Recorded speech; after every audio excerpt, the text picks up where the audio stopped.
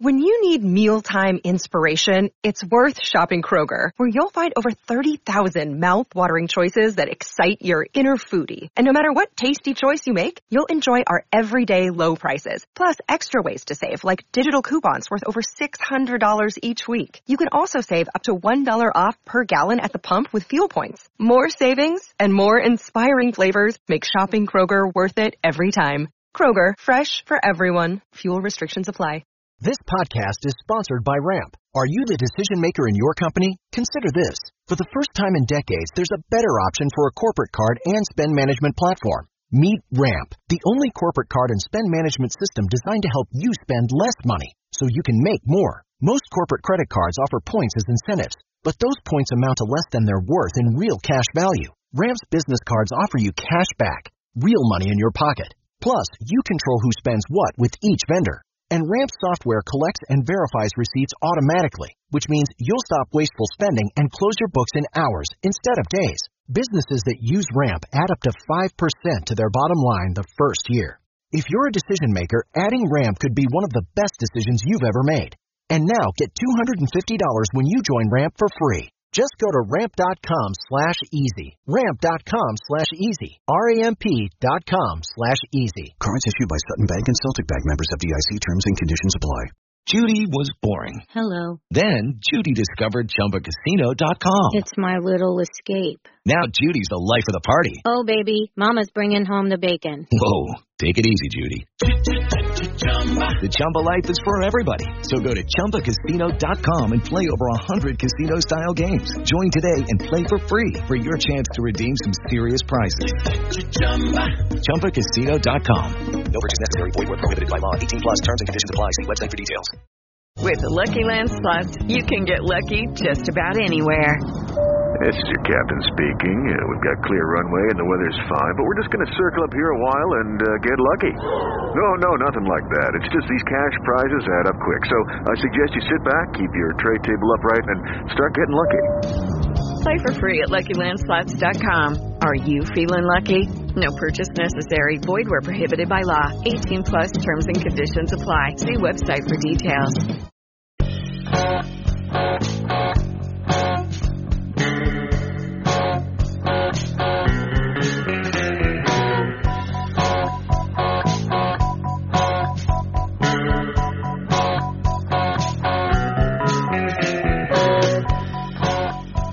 Hey everyone, welcome back to From Complex to Queens. I am not Steve Saipa. Steve is... Where is Steve? I don't think he told us. He didn't. Steve, the man of mystery, is not here, so you're stuck with me hosting this week. I'm joined by Thomas Henderson and Ken Levin. How is everyone doing this week? Warm. It's fucking stale, man. It's been rough the last few days. I made the mistake of finally having like a combination housewarming birthday thesis defense for my roommate party yesterday. On the day it hit 95 for the first time this year. Needless to say, my apartment was a sweatbox. Oh, yeah. Just wonderful. The dog's been panting all day. It's not fun. So yeah, the weather not great. It would be nice if it would storm. I have no way to segue this into promote, extend, trade because I'm not Steve. So we'll just move right into promote, extend, trade rather than continuing to bitch about the weather. So on this day in 1930, Lou Gehrig became the first player with three home run games, which in and of itself is kind of crazy to me, right? That it took until 1930 for one person to have three home run games. Really demonstrates how much those Yankee teams just totally changed the way the game was played. But going off that, promote, extend, trade these three home run games from Mets in chronological order. And these are all relatively recent. So first one, August 30th, 1999, Edgardo Alfonso goes 6 for 6 with 3 homers at the Astrodome. He was hitting like a $120 before, and that got his season right. But it's still just a on-the-road 3 home run game compared to the next one. July 12th, 2015, Kirk Neuenhuis becomes the first Met to hit 3 home runs at home. That was against the Diamondbacks.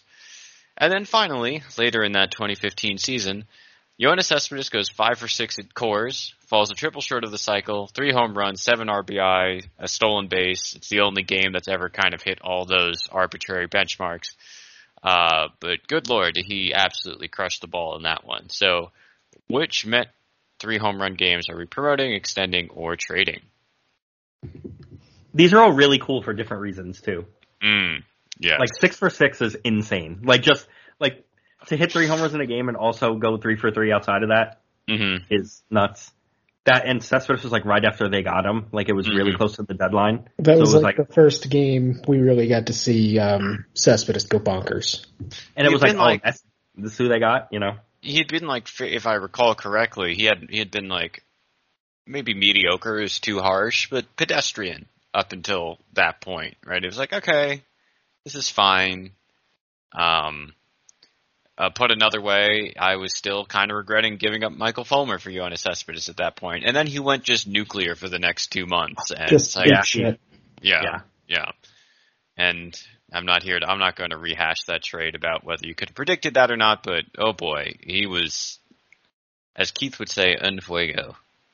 He was always really good as a Met, Cespedes, like when he played. He just kept getting hurt. It was unfortunate, but yes. And then Neuenhuis is hilarious. Like that might be my favorite. It is. It's definitely my favorite. Like the equivalent to today would be like Patty Mazeka hitting 3 dingers. Yeah. Like, how is that possible? How do you do it 3 times, let alone once? Like, when Neuenhuis hit 1 home run, I was like, Kirk home run was special because they threw it into the one little spot of the zone that he could cover. You know? For him to do that 3 times. It was, I was recapping that day. I had a lot of fun writing the recap for that one. Just Captain Kirk takes the Met where no Mets have gone before. Like, yeah, this is good. Yes. I also always loved Kirk. Me too. I always liked him. He was not a great player, but he was a totally fine 4th or 5th outfielder for a little bit. He played football. If you didn't know, if you were not aware, he played football. I think we're all in agreement. We'll extend that one. Yeah, it's for the pure fun factor of it. Like when a rando does something like that, it's way more fun to me than like Edgardo Alfonso is like a top tier Met for that era. You know, like yes, he's one of the guys when like you're a little kid and you're a Mets fan. Like Fonzie was a big part of the Mets. So, and Cespedes was like a big deal for the 2015 Mets. But Kirk, that's great. Everyone loves on. The one I debated slipping in here is that I think it was the last game of the season. Lucas Duda randomly hit 3 home runs at home in a game the Mets lost by a bunch, and that didn't change the standings. I remember that. The most Lucas Duda. It was like, did he just hit a 3rd home run this game? What? Holy shit! I didn't even notice. And it's very like Lucas Duda. The Lucas Duda of it all was great. But I figured we'd wind up not appreciating that one relative to these other 3. So 3 homer games, always fun. Please do more power hitting Mets. Please. I mean, with the ball the way it is, like a 1 home run game should be celebrated as much. No kidding. I don't understand how Pete hit that ball 450 whatever feet it was with these balls. Like that's absurd. But it might have been 500 with a juice ball. Like no kidding. Like he destroyed that thing. It was vaporized. Yeah, we're going off on a long tangent. All right, so that was 3 home run games. Let's move into our draft update. We're missing Steve, but his guys haven't played since approximately 1996, so we're not actually missing anything on that Lucas, front. none of them were born in 1996. You know, you make a good point there, Ken. They were all like -4 in 1996. The best kind of correct. Yes. I promote you to bureaucrat level 12. Okay, so I'll go first here since I'm already talking. Dylan Beavers. I love Dylan Beavers this week. He went 2 for 9, no home runs, struck out once, and walked 7 times in 3 games. Yeah, I love give me my on-base percentage gods. He's hitting 292, 429, 639. It's a 1067 OPS. He's getting pitched around a bit. He's also fallen out of the lead in the Pac-12 in homers. He's behind Carter Graham at Stanford. I don't really care. Same as always, and I appreciate his. I mean, that's to me perhaps the most interesting part of his kit. That as a recent a recent convert to hitting full time, his plate discipline is so good. You'd almost expect him to kind of be swinging at everything because he hasn't been doing this for as long. But it's pretty impressive. Yeah, dude has an idea of what to do at the plate. Whether the contact skills hold up, still a question, but interesting long term. Brock Porter had another start against Catholic Center. That was the team he threw 4 no-hit innings against to start his season. He added 7 more no-hit innings, 16 strikeouts. He also walked 4, so a little wild tonight. But it's more of the same stuff. Like, he's too good for high school. We're not learning anything here. I did realize he's actually hitting .519 on the season with 4 homers and 33 plate appearances. So two-way player Brock Porter? Yeah, clearly. And I wish I was that good an athlete, like 20% of that level of athlete at like anything I tried to do, but alas. Yeah. Both of these guys, Porter's might be the first arm off the board. Beavers might go in the back of the first, holding steady at this point in the draft process. All right, Thomas, you're up. So as you know, Brandon Brea has shut himself down for the rest of the season just to get ready for his next level, his next step in pro ball and in whether it's pro ball or Vanderbilt, whichever it may be, which I'm not sure which one it would be. I could see him going either way, like I said last week. I think if a team kind of drafts him high enough, he'll go. It's one of those, obviously. And Gavin Cross had a bit of a down week. He dropped his average below 320 for the first time in a while for the season. But he's trash teams in the top 10. Let him fall to the Mets. He still has an above 400 on base percentage and is slugging .618. So, he's just like sometimes high school guys are too good for the level. He's too good for college at this point. He's just, I'm sure the metal bats help him slug and stuff, but also you don't do that without real talent. He's going to be a guy who's going to be one of the better college bats. He also made a hell of a play in center field, like a nice dive and catch in the gap. He threw a runner out. I think they were trying to score either on a single or a sacrifice fly. I can't remember off the top of my head, but he made a really nice throw to throw a runner out. Like, he also brings defense to the table. Like, I don't think he's gonna be a Gold Glove level center fielder or corner outfielder, but he's gonna be he's not gonna be Kyle Schwarber out there. Like, that's not the type of athlete you're getting. You're getting that was a crazy catch. Did you see it? I just pulled it up on Twitter. Yeah. That was it's like a catch, man. Like, that's a really nice play. And he could do stuff like that, and even if he's not a long-term center fielder, I think he'll be more than good enough in a corner to give you really quality defense. So, I mean, really, the only thing that's going to hold a guy like him back is teams want guys who are younger. Like, teams want 18-year-olds and high school kids. Like, they're just going to go first.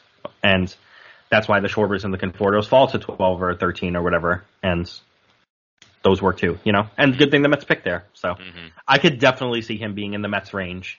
And I could definitely see the Mets being like, if they want a college bat, I don't really know if you get a better one at 11 if he's still there, you know? So.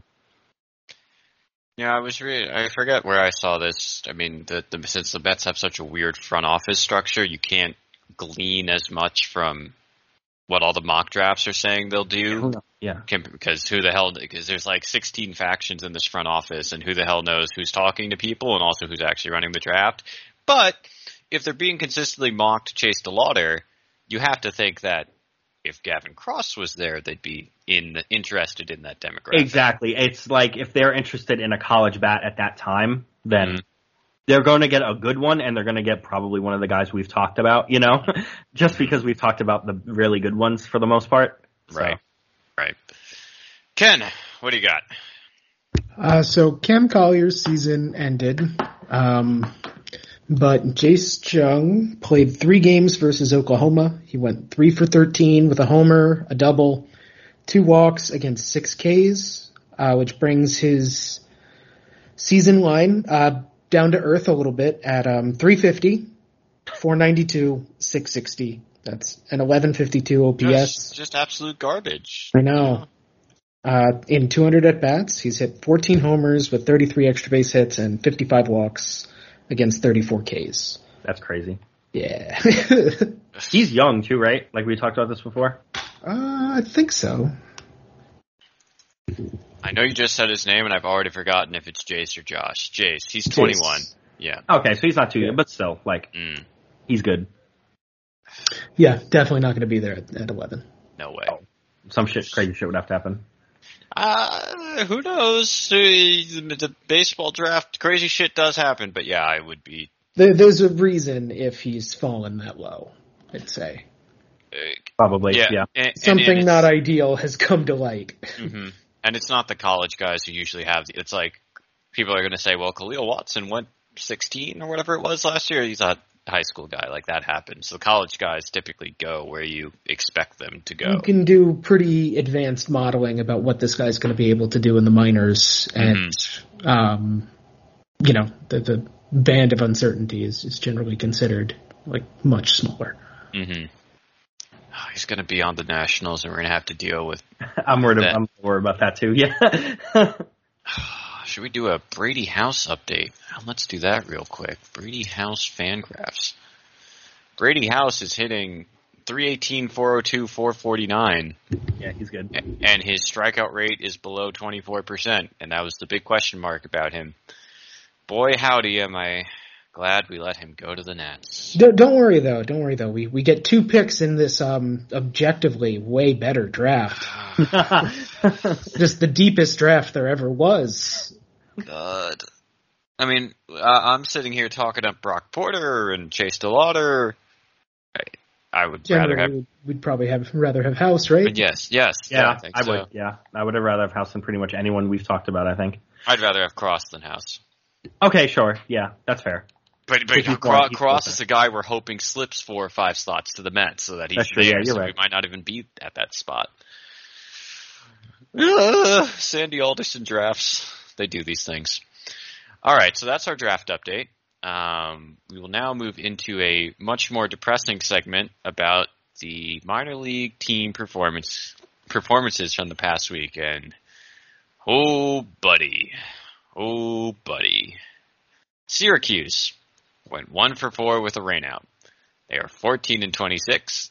They are dead last in the International League East, and they already have a negative 70 run differential through 40 games. Is that good? I'm not sure. Is that good? Is it bad? Define good. Define. This is a real... I mean, I don't think any of us were... No, I think I actually expected Syracuse to be cromulent, to borrow the relevant Amazing Avenue parlance here, and they've been an abject disaster. Rough week for Nick Plummer. 63 rated runs created plus this last week. He had 1 hit and 9 at bats, struck out twice. Mark Vientos is still striking out 30% of the time, which is not what you want, though he's been somewhat better lately. Struck out almost 40% of the time last week. And Khalil Lee is in A-ball. So everyone we cared about on this roster is either not doing so great recently or completely off the roster. But there is some relevant Syracuse news. We are probably going to get a Thomas Szapucki start next week. I have not had a chance to watch Szapucki, but I think you guys have seen him a little bit more this year. The AAA stats look decent, but is that deceptive? Is he still the Thomas Szapucki we remember from last season? Yeah, his stuff isn't just there. I don't think he's going to be able to get many major league batters out. He's not going to take that next step we hoped he would, as he got further out from surgery. Mm-hmm. Yeah, that's basically it, which sucks, and it is what it is, though, at this point. Hopefully he could be a spot start guy who does a little bit for a few innings and then gets bailed out by the offense and pulled, but we'll see. I mean, what do you think is missing? Is he just not, the curveball just isn't snapping off like it used to? Is the fastball just underwhelming? Is there anything specific, or is it more just the general oof that he produces? He's still getting whiffs on the curveball, but that's really it. That's kind of the whole package at this point, where before his fastball was very good.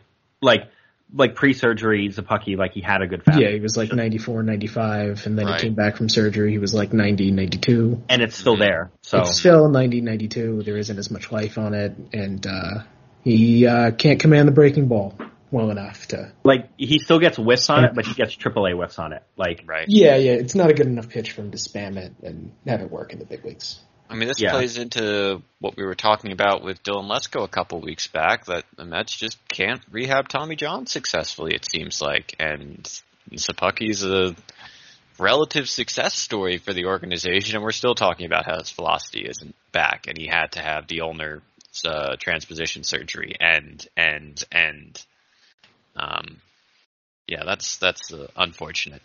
Yeah, it's just, at this point, how many times can the Mets mess up Tommy John before we're just like, they're going to mess up all of them, you know? Right. It also feels like in a better organization where they didn't need him as starting depth, you could put him in the bullpen and say, all right, just spam, you're going to throw your curveball 60% of the time, because that's what relievers do these days, and that might work, but the Mets don't have any starting pitching depth left, and here we are with Thomas Szapucki starting against the Giants next week. I'm sure this will go wonderfully. Thomas Szapucki versus Jake Junis. Oh boy, what a marquee matchup. Two of the best teams in the NL, folks. Jake Junis versus Thomas Szapucki. Darren Ruff gonna hit 3 bombs. Yeah, that's enough on Syracuse. We didn't talk much about Syracuse because I don't want to talk about Syracuse. Don't really want to talk about the next team either. Binghamton went 1-5 against the Akron Rubber Ducks. They are 12-26 and also dead last in the Eastern League Northeast. But their run differential's a little better, only -64 in 2 fewer games. Rough week all around for all the prospects. I know Ronnie Mauricio had a 4 RBI day today. Don't at me. He struck out 40% of the time this week. Yeah, like his hot week is a 300 on base percentage. Like, right. It's still, the same problems are still there. He's just making more contact this week. Right, exactly. 55 waited for Beatty the past week, 65 for Alvarez. I don't think any of us have major concerns about this. It's just going to take a little bit longer than maybe we had hoped. Yeah, it's more like I don't think we see them this year, but okay, that's fine. Like, if that's how it is this year, then I'd rather them not mess up these players. Yeah, I think you would have liked to see. I mean, it'd be wonderful if Alvarez had continued his.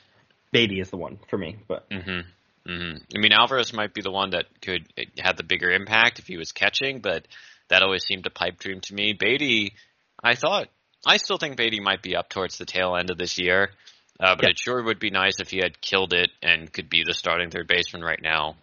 Eduardo Escobar looks a little bit cooked. Yeah, I'm worried about Escobar. In talking about the major league side of things, but it would be nice if we could get that from Beatty, but also I would much rather, like I said, much rather the Mets take it slow than think that it's a problem and say, okay, even if Beatty isn't performing super well, bring him up anyway. Like, it's not worth it. Yeah, it's not worth it. I'm mildly concerned about the strikeouts, but he's actually making the batted ball changes I wanted to see, so it's fine. Hopefully he gradually improves.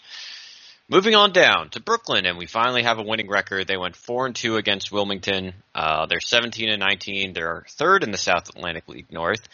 They are well back of both Aberdeen and Wilmington, despite taking 4 of 6 from Wilmington this week. But certainly a better performance from the top 2 teams in the organization, which quite ironic because I think most of us imagined Brooklyn would be awful and Binghamton and Syracuse should be a little bit better than this.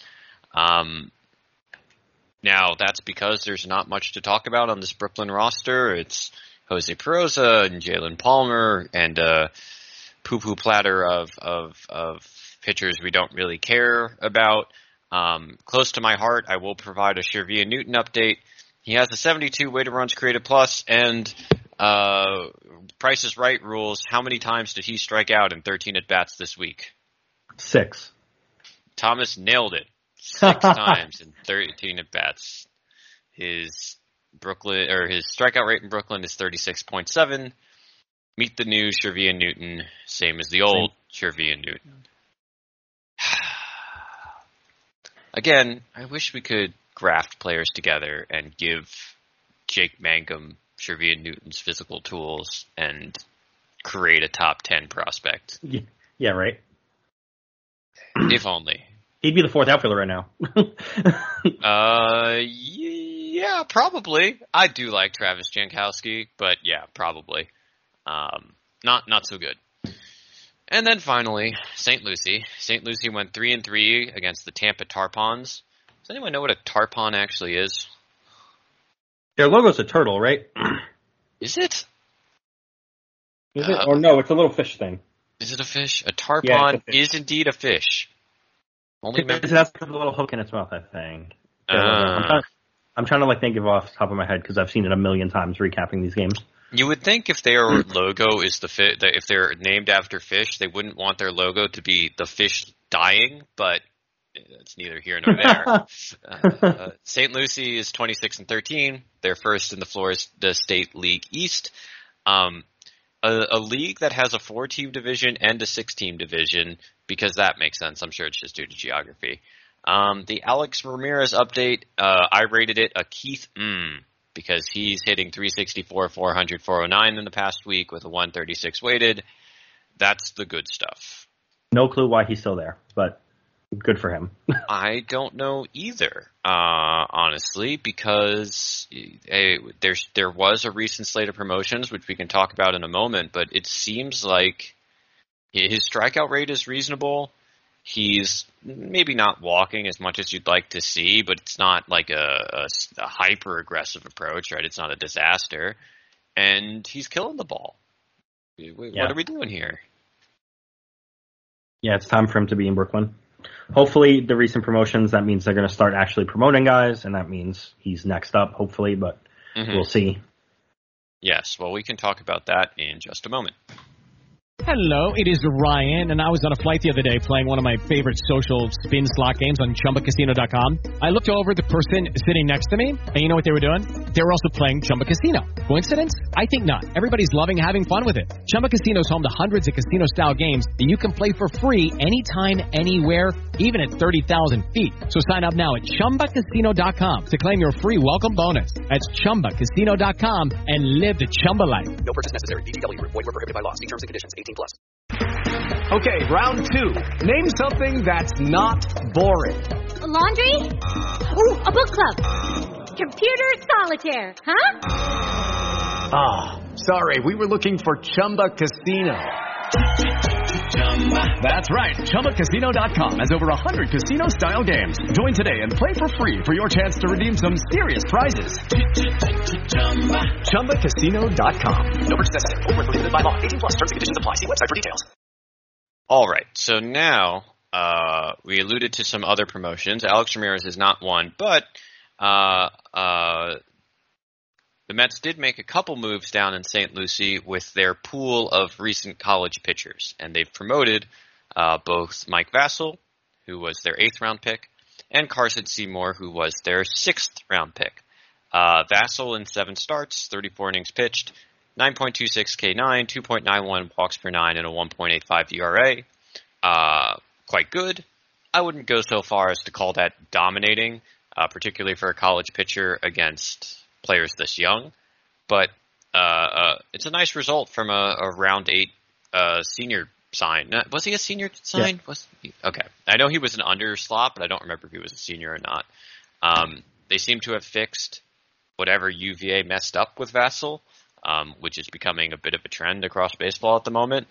They might actually have a little something here. I don't want to count chickens before they hatch, but the few clips I've seen, I like the what his stuff looks like. Obviously, we don't have the metrics on it, but encouraging start for him. Carson Seymour also got... Oh, go ahead. No, go ahead. I was just saying it's what you want to see, and I'm glad they're promoting him already. Mm-hmm. There's no real reason him to be there. At least Ramirez is young for the level, but these are college guys, college guys. We should be pushing them. I was surprised they started a lot of them here in the first place, actually. Me too. And I kind of thought it was going to be even quicker than this, considering it's like the end of May, but whatever. Mm-hmm. Mm-hmm. At least it's not August or like June or July or something when they're doing it. At least it's not. Longtime listeners will remember a lot of our complaining about the Sandy Alderson era promotion schedule. They had very specific benchmarks prospects had to hit in terms of their statistical performance, and if you weren't hitting those benchmarks, you weren't getting promoted. Kind of ridiculous, but at least we've moved past that. Anyway, Carson Seymour, who went 2 rounds prior to Vassal, has been good, not quite as good. He's been working both in relief and starting, but I think it's mostly like piggyback relief, so whatever.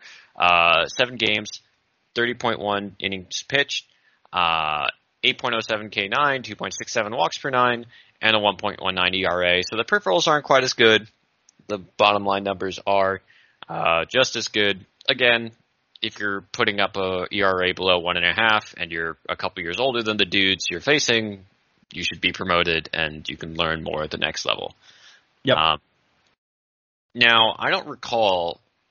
Were we unanimous in which of these college pitchers we were high on at the start of the season, or were we all over the place? Because the guy I liked has not been great. Oh yeah, Hamill. Yeah, Hamill. I like Vassal a little bit, but I think we were all pretty high on Hamill. Yeah. Well, can you win the Vassal sweepstakes? So congratulations. But yeah, Hamill. Well, Hamill hasn't been the worst, but Hamill's not been good. Hamill was the 4th round pick. 7 games started, 8.78 K9. That's pretty good. And then we get to the 5.74 walks per 9 and a 4.4 ERA. It's not good. It sounds like they're messing with his pitch mix a lot. The Mets perhaps are not the most well-equipped organization to optimize his stuff. And it also might be that his stuff just isn't that good, right? If you're spinning, it doesn't matter how high your spin rate is, if it's not good movement, not good axis, not good velocity, not good control, it doesn't matter. And that's how you wind up walking almost 6 guys per 9 innings. Yeah, like the walks are bad. It's a problem. Like the other stuff, if he's getting hit and stuff, if he's working on things, that is what it is. But if you're walking 6 per 9, that's like, well, yeah.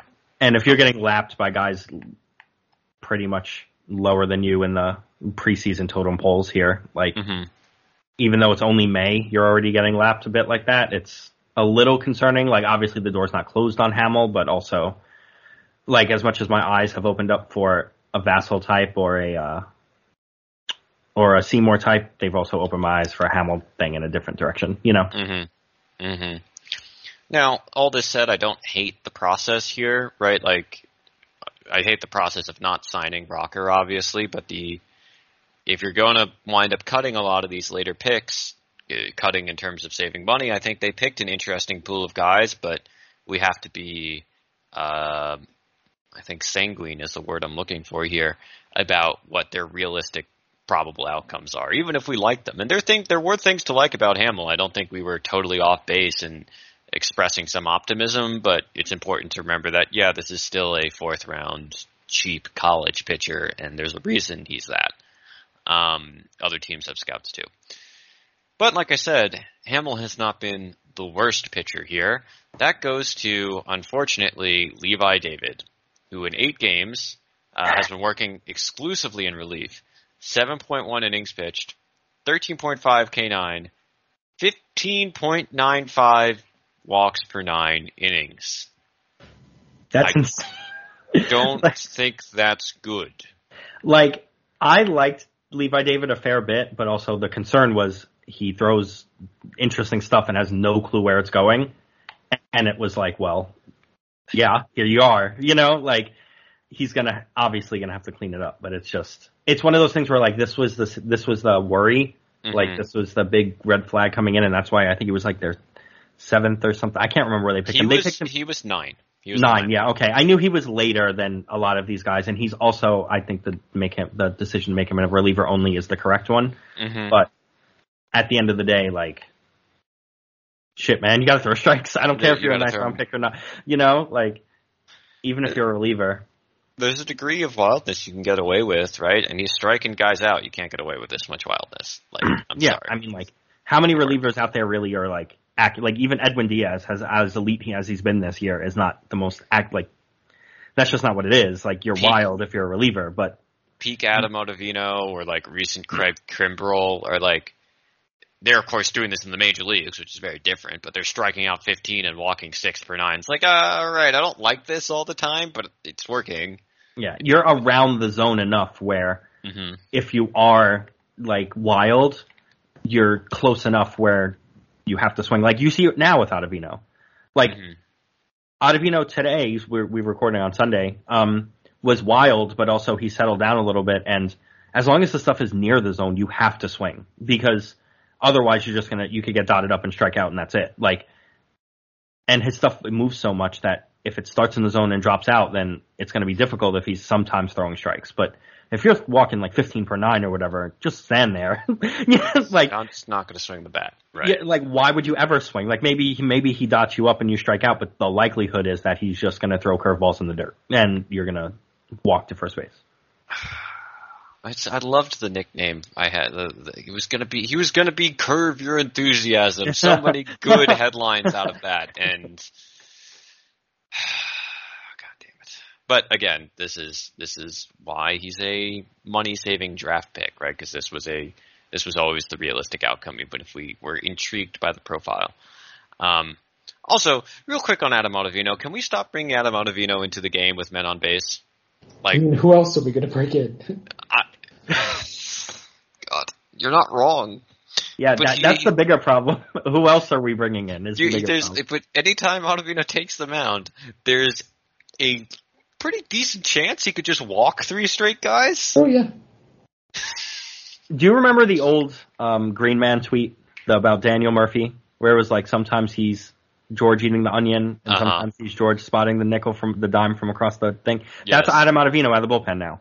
Like, I put it in Amazing Avenue Slack today, but like, I have no idea if Adam Ottavino is going to be like untouchable or he's going to walk 10 people and lose the game. Like, and that's just what it is. Like, that's where he is at this point. I also was wondering to myself, did Adam Ottavino work better in Coors because his stuff moves too much? Who knows? That's interesting. That was just a wild idea, watching the doubleheader yesterday. But anyway, Levi David has a long way to go to even reach that level of viability. Right now, at this point, he's not a viable pitcher, and that's why he and Hamill aren't being promoted, and Seymour and Vassell are.